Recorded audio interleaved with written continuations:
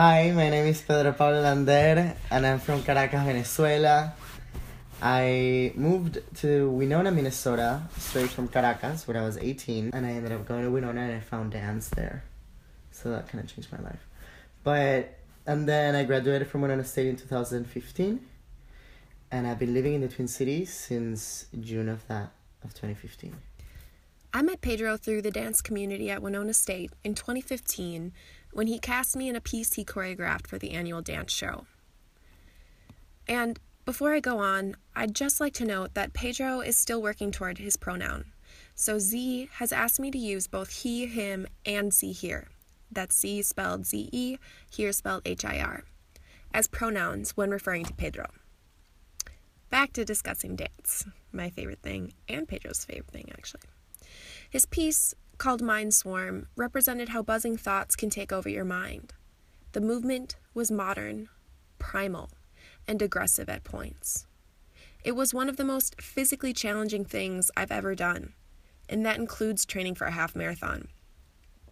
The thing I love about dancing with Pedro and about watching here dance is that Z throws all of his energy into it, and he expects the same of his dancers.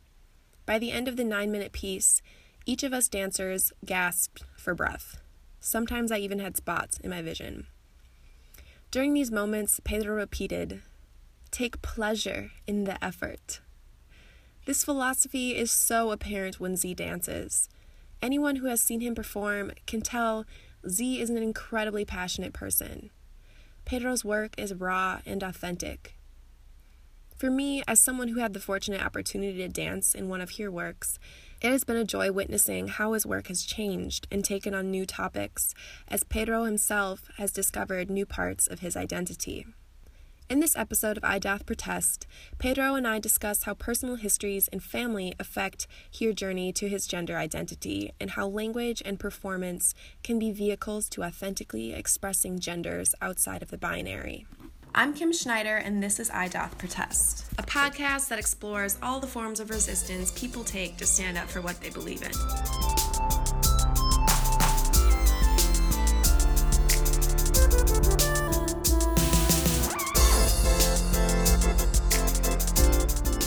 So right now I am working, my main company is the April Sellers Dance Collective, and we did a residency at Purdue University, and I got to teach dance to students and rehearse with them and perform at the end of the week with them in the work. So that was really an amazing experience. And I rehearse with the company 3 times a week, and we are performing at the end of April. It's called the Animal Corridor, and I'm very passionate about what's in the work. We are looking at new gender futures. Cool. Yeah, it's What do you mean by that, new gender futures? Yeah, I think that when I got interviewed, quote unquote, basically April had met me and she's seen my work, and she approached me and started talking about her work, and she invited me into the company. But when she started talking about it, she was like, I have this really masculine energy within me and I want to take it out, and it comes in the form of violence. So it was like a really kind of toxic way of describing masculinity, but within her female body. So it was very interesting. That's my main gig, and making my own work. I think that's one of the things I'm very, very pulled towards doing, and I have continued to make work, and the past year and a half I've made a lot of solos about sexuality and religion, about gender that you saw. Thank you. And then about leaving Venezuela. I did at the Red Eye Theater last year. It was a 5-month residency, and it was incredible. I loved it. Wow. I had 20 boxes on stage, 20 cardboard boxes, the little big ones. And Tell me more. Tell me the significance of that. Sure. When I left Venezuela, I came to school, but then a year and a half after that, my parents also migrated. So we had to leave everything behind because we didn't have the money to bring it right away, and my parents didn't have any job security in the United States. So I went back to Venezuela to finish the paperwork with the embassy, and then they were like, we have to leave right now. And I mean, like, we have to leave next week. And I was like, okay, so what's gonna happen with all of this? They were like, you have to move it. So I spent a week, and they had sold the cars, and the apartment was just, I had a mattress on the floor, and that was it. Wow. And I had to move I sold a couple of things, like I gave that my mom had sold, so I had to be there and bring down like the couches and stuff for these people. And I had no internet because they had canceled it. I had no phone. It was like the most isolating experience, and it was during the holidays. It was traumatic, and I had to move like over 60 boxes on my own, down the stairs, across the street, into this woman's house, our neighbor, and then down like a long way, because in Venezuela it's kind of mountain of wilderness. So in a house you could have like a patio, and it would go down the hill with like forest. So I had to go down where she had a little storage room. So 60 boxes, all that trajectory.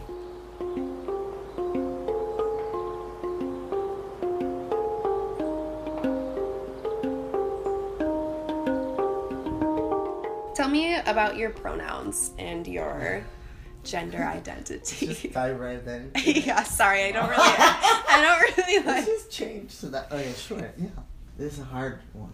This is a really hard one, I think, for me, at this stage of my process, because, well, I've always been, I feel like a queen inside of my body, growing up, but I always had to cage the queen and lock her up, because my family is extremely Catholic, and I was in seminary. I was gonna be a priest. I've lost a lot of former priest friends over my recent pictures. Anyways, so in college I got to be very gay. Like, I got to work against the marriage amendment, the marriage equality bill. So I worked on that, and I was in the group, and then I started the club on campus, and I started developing my gay identity. And I took a class, LGBTQI Studies, with Mary Jo Klinker, Dr. Mary Jo Klinker. And I started learning more about queer identity.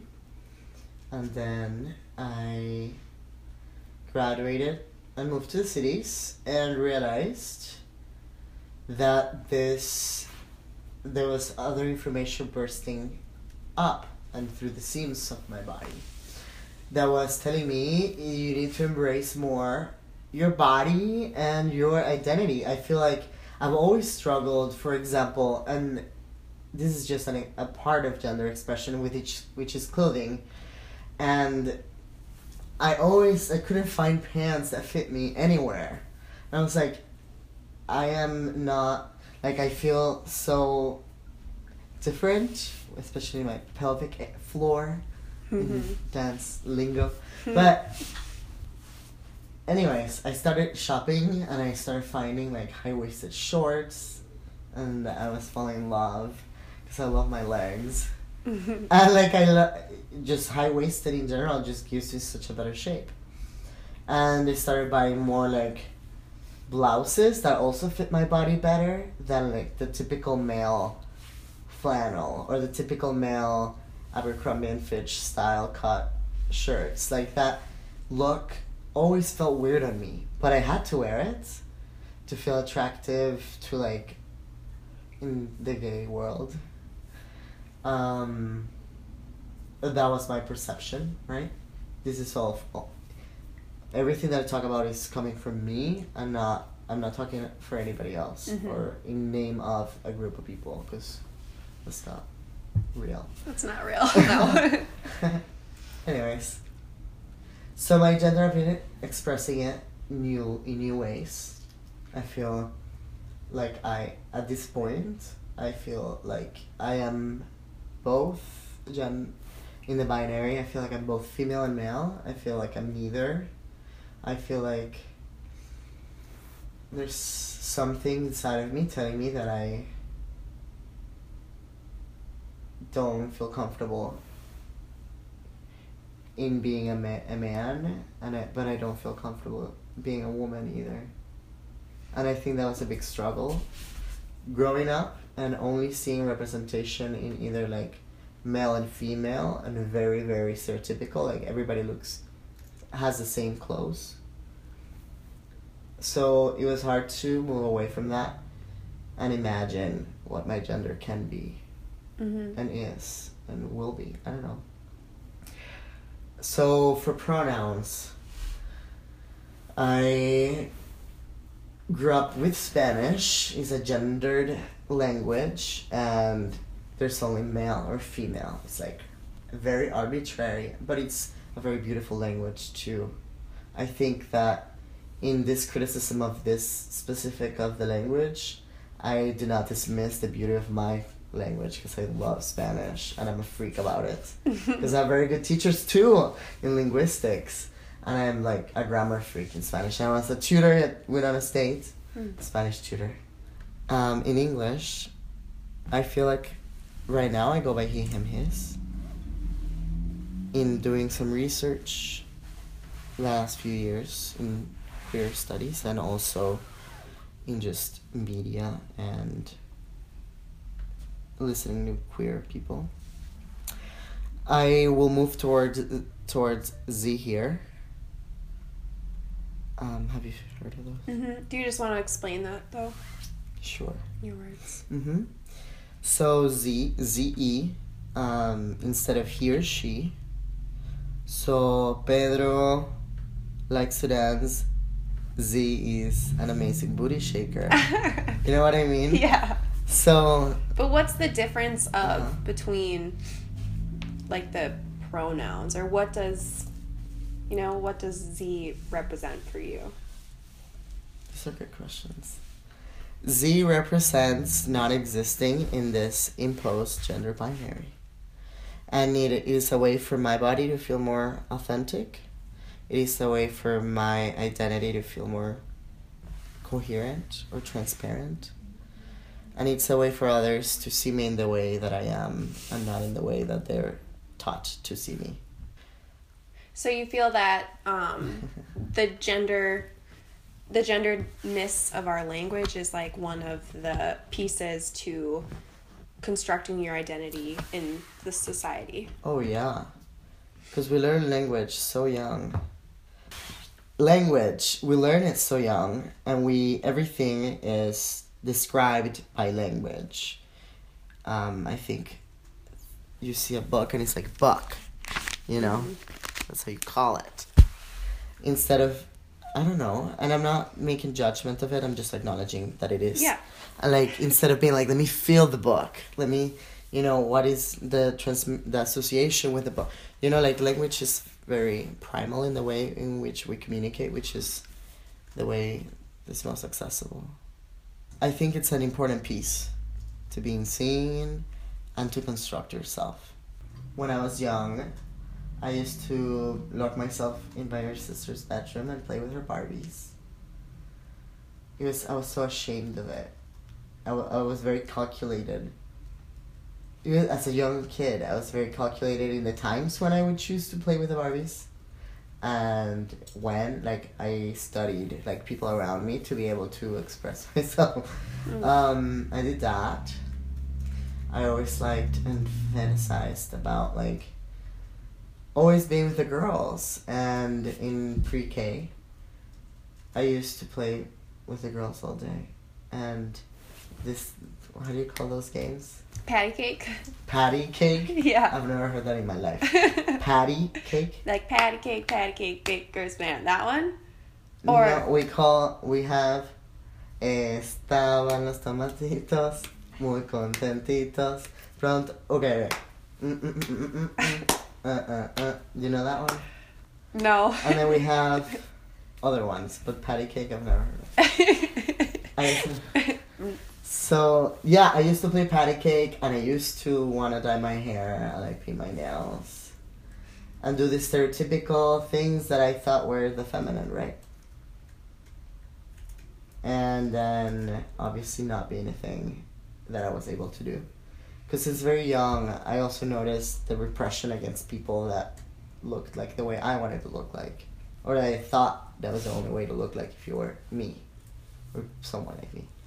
Which is, the hairdressers and, some actors or dancers. Like, there's no other representation in my country. Well, there's an Incredible right now, who's been out for years, but that was the only trans representation. For example, is this professor at the Universidad Católica Andrés Bello. It's a university that I got accepted into, actually.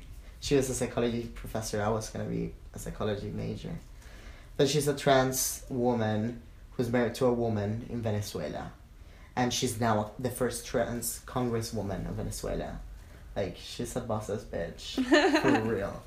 Anyways, but that was the only representation, so I was like, okay, if I'm gay, because I don't feel like I am a woman, but I like womanly things, so if I'm gay, I need to look like a hairdresser. And then whenever we went to a hairdresser, like, my family, my parents and my mom's and my dad's friends would refer poorly about hairdressers. Be like, ese maricón de mierda. Like, things like, fucking faggot. Like, he shouldn't be working here. Like, you know? Or like my dad. I told my dad actually this week about this memory.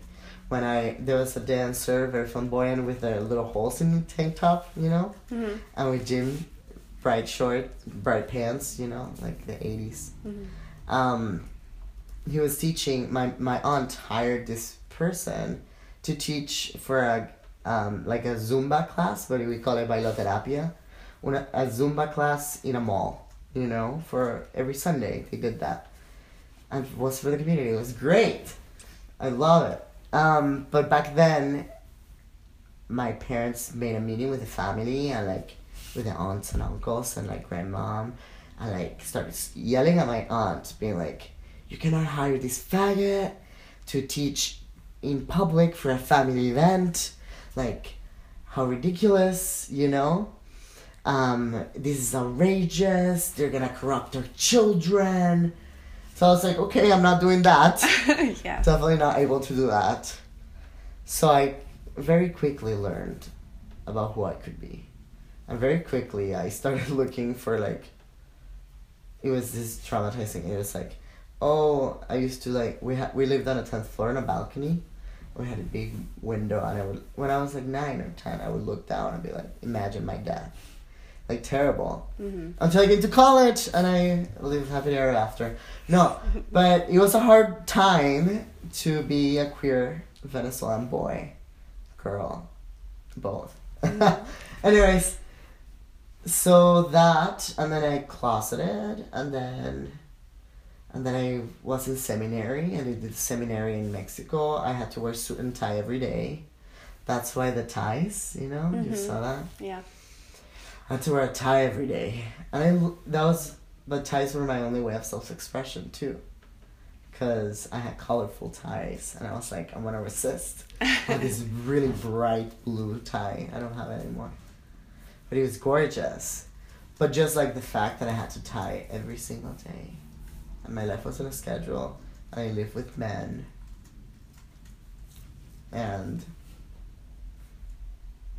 then I left the seminary. And I was like, fuck all this shit.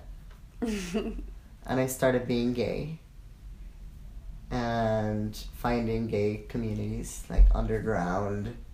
I got networked into it through research. Like, I used to look at Facebook and like try to see through people's pictures, like, who could be gay, you know, who had the little hair flip, or who had the little like hand on the waist, or who had, and I started adding people and talking to people, mm-hmm. and some I had to be like, oops, and some were like, okay, they're gay. So in a way, you were kind of studying like how to be gay. Yeah. Yeah. Totally. Yeah. And then I started hanging out with these people, and then I started hanging out with one of my cousins, Rosaline, who lives in Canada now. But I started hanging out with her and her group of friends outside of my high school that were all-male Catholic high school. And then I started being friends with all those high school people. So people around my age, outside of the gay community, because that was very, it's like a dangerous community. It's kind of looking at the 80s now here. So like in the US 80s is now what it's been at Caracas with the gay culture. It's like clubs are in the bottom of malls and in the basements of an office building. So like they're very like that, and is very frowned upon, and it's a very dismissed. So like the community, and we are starting to have visibility out. I'm proud with famous people, which hasn't been the case, and it wasn't the case 30 years ago here. Mm-hmm. So to draw that parallel, because it was a little toxic. So all these gay community in Venezuela that I had, a lot of them were doing a lot of cocaine, a lot of drugs, and I was 16. I chose to not partake in all of that because that was scary to me. I think growing up Catholic, you also develop a fear of all these things, which was a good fear, I think. But other fears were irrational, like fear of being gay. And then after that, I came to college and I started being more feminine. But it wasn't really until I started seeing myself in the last couple of years with people outside, like in the Twin Cities. There's definitely more, obviously, than in Winona. Mm-hmm. So seeing more gender fluid folks, meeting more gender fluid folks, and representation matters. I started learning about Alok. They're a poet, part of a duo. Can't remember. I follow them on Facebook. It's an incredible. I saw them at Augsburg College where I worked last year, and that was fantastic. It rocked my world. I was like, yes, this is me. And they're Southeast Asian, male born or grew up male, and now is genderqueer, and he's feminine, and he's trans, but she doesn't want any quote unquote transition. Like, she is okay with her body, and she's okay. So it just rocked my world. That I think that representation was like, I felt this urgency within myself, being like, this is me, like this is who I want to be. And then I started seeing, I'm blanking on names. I have a Jacob Tobiah. She is, I actually saw her in DC partying with a cat shirt. It was a little baffling. But she appeared on NBC News, like, gender segment. You should watch her. She's amazing. And wears, like, beautiful nail polish and is super... she organizes in communities and goes and speaks across the United States about gender. And, like, seeing her also was like, this is who I want to be. So I think Jacob Talaya and Alok were my, like, pioneers of gender. And obviously, you know, RuPaul or whatever. But that's another part of gender. It's interesting. What do you mean by that? That's another part of gender? I think drag is kind of also a little... It's not where, when I did drag, when I debut my drag, come find me, Doña Pepa, Ladybeard. Yes! Ladybeard. So, beautiful. Yes, so I think of, like, drag as also, it can be so fantastic in the way we cross, like, the gender and, like, that expression, but it has a tendency of being very, like, Miss Venezuela pageant, you know? Very, like, everybody has to have, you know, this round sculptural, which is starting to watch, but it's also, I feel, very limiting, because but drag is so much, you know? Drag is, it can be everything.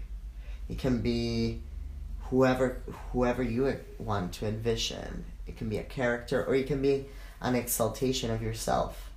And I feel like that's how I want, when I do drag, is that, you know. It's a way to make it performative and to create awareness and to just push boundaries. How out there can I be with the aesthetic? And, like, out there not in the flashy way, but in, like, the authentic way, I think, of this rawness that comes with gender expression. And this is self-exploration. I feel like I'm always, like, I'm always unfolding, like, Well, my parents don't unfold. I'm unfolding. I feel like I'm always kind of... Reaching at the next rung on the ladder. Yeah, and like also layers. Like I'm peeling of like skin and fabrics. I'm always peeling and like finding new things and like looking at it. So definitely like there's a lot of foliage. Since we first talked, Pedro actually debuted his drag at Lush in Minneapolis. He said it was an incredible experience. He had so much support and the environment was so loving. The audience actually elected here through Thursday night's performance to also perform this past Saturday night at Lush. Pedro said he is excited to continue to transform the drag community in the Twin Cities.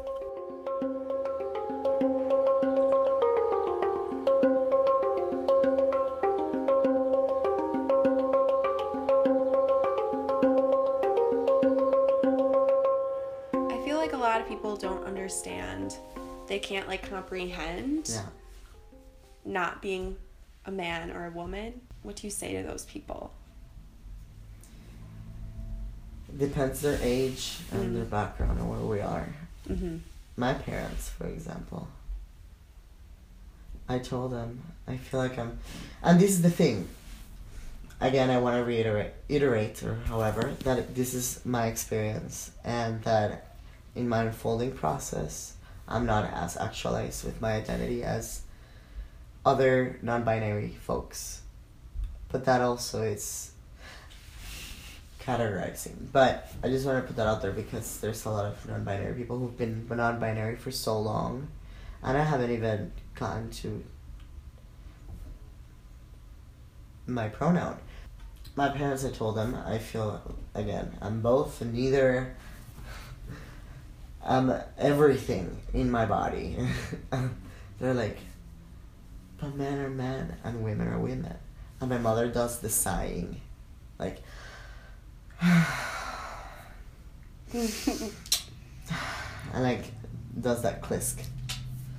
Well, you know, and rolls her eyes and keeps sighing. And then goes into like the pleading sigh, like pleading to Jesus, like, oh my God, Jesus, give me patience, because this boy is gonna drive me nuts, you know? So I bought my first pair of heels, and I came back with like glitter on my face, and I had a box with my heels, and I was coming down from partying from Pandoy the next day, and I took a train back to my parents, and then my mom picked me up from the train station. She was like, oh, what did you buy? And I was like, oh, just, clothes. Oh, okay. And started making her look like, I don't believe you. Like, it's okay. You know what? It's a beautiful pair of heels.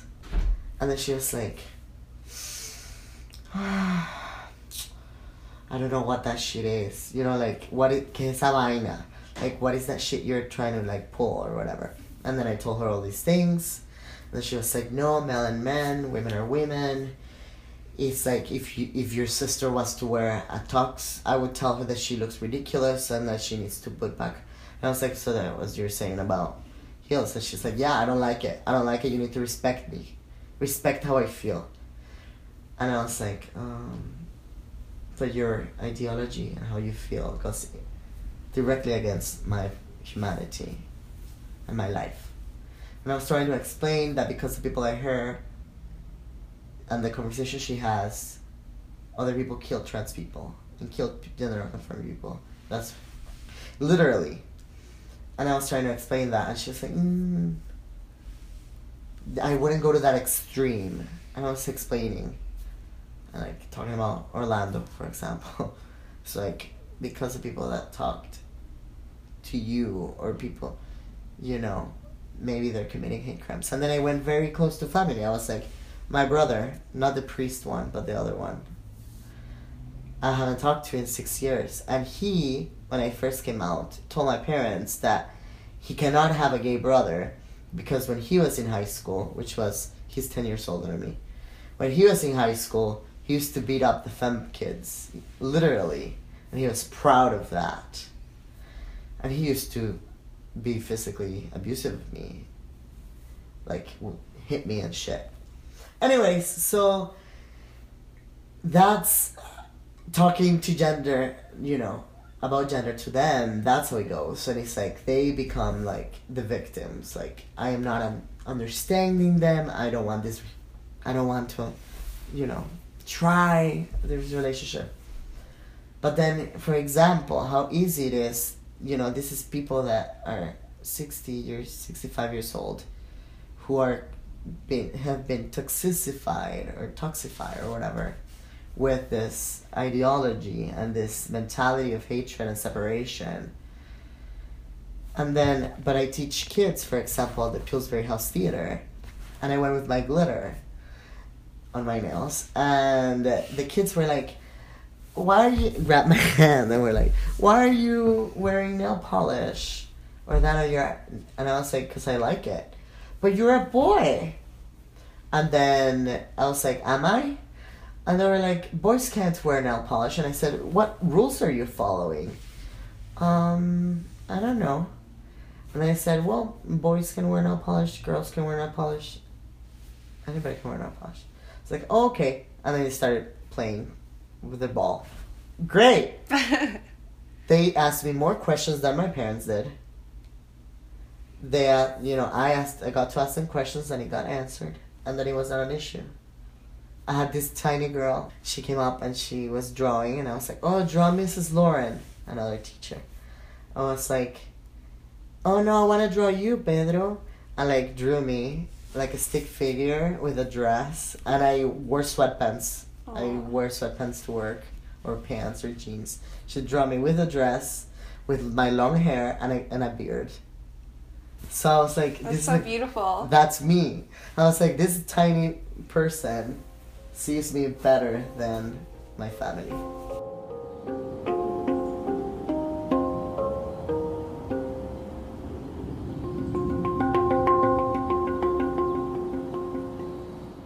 Before I give you a sneak peek of our next episode, here's a message from our sponsors. Silence. Crickets. It doesn't sound like a cricket. Anyways, if you'd like to become a sponsor, send listener feedback, or pitch an episode idea, email idothprotestpodcast@gmail.com, or send us a message on Facebook.